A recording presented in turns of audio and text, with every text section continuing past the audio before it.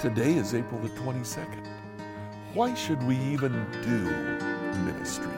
Let's find out together as we study Mark 12, the first 12 verses.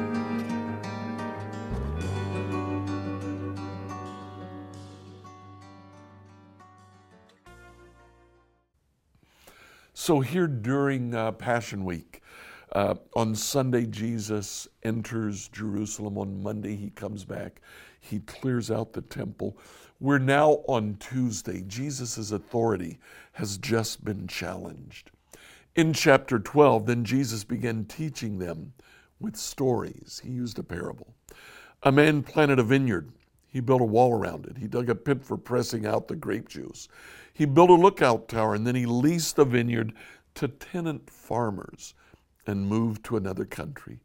At the time of the grape harvest, he sent one of his servants to collect his share of the crop. But the farmers grabbed the servant, beat him up, and sent him back empty-handed. The owner then sent another servant, but they insulted him and beat him over the head. The next servant he sent was killed. Others he sent were either beaten or killed, until there was only one left, his son, whom he loved dearly. The owner finally sent him thinking, surely they'll respect my son. Now, the parable, the story that Jesus tells, is actually a well-known practice already in the land of Israel. You see, Israel was not a pleasant place to live. There were frequent uprisings. Roman legions were stationed there. They would frequently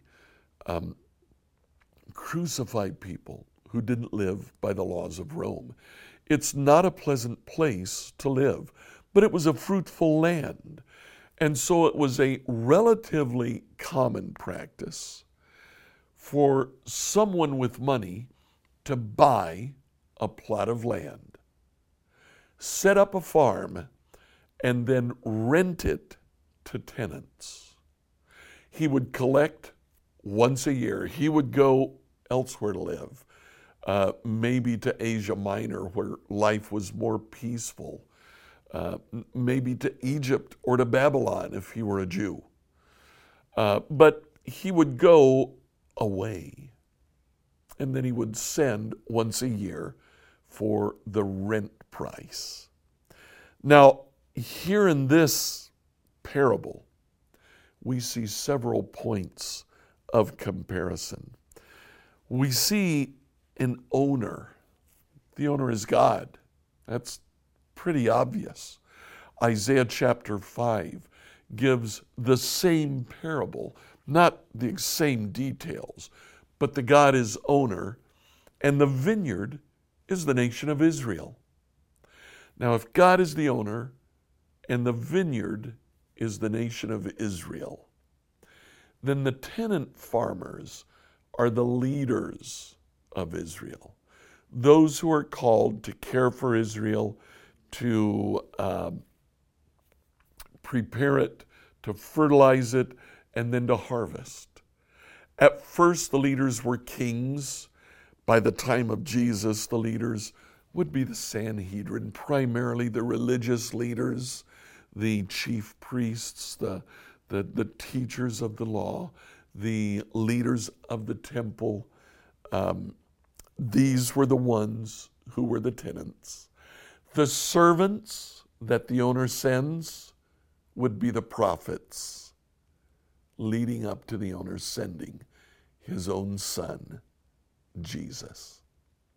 We pick the story back up in verses 7 and 8. But the tenant farmers said to one another, here comes the heir to this estate.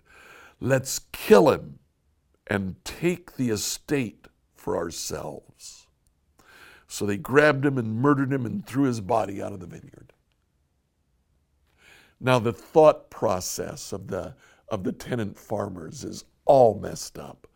Let's kill him so that we can inherit the land. Of course they won't. Everybody knows they won't. But the point is, this is what the religious leaders were doing. This is what Jesus wants to point out to them. Now, verses 9 and 10, what do you suppose the owner of the vineyard will do? Jesus asked. Let me tell you. He'll come and he'll kill those farmers and he'll lease the vineyard to others. Didn't you ever read this in the scriptures? The stone that the builders rejected has now become the cornerstone. This the Lord's doing. It's a wonderful thing to see. Jesus quotes Psalm 118, verses 22 and 23, when he says that the son will be rejected, he'll be killed, but he becomes the cornerstone of what the owner, what God is doing. As a result of this, verse 12, the religious leaders wanted to arrest Jesus because they realized he was telling the story against them. They were the wicked farmers, but they're afraid of the crowd. So they left him and they went away.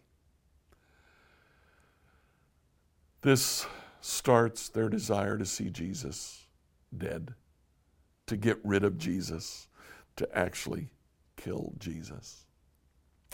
But it does raise the question for us, why should we be involved in ministry? You see, there's two things that could happen. Like the religious leaders, when we become involved in ministry, we can take that ministry, take possession of it.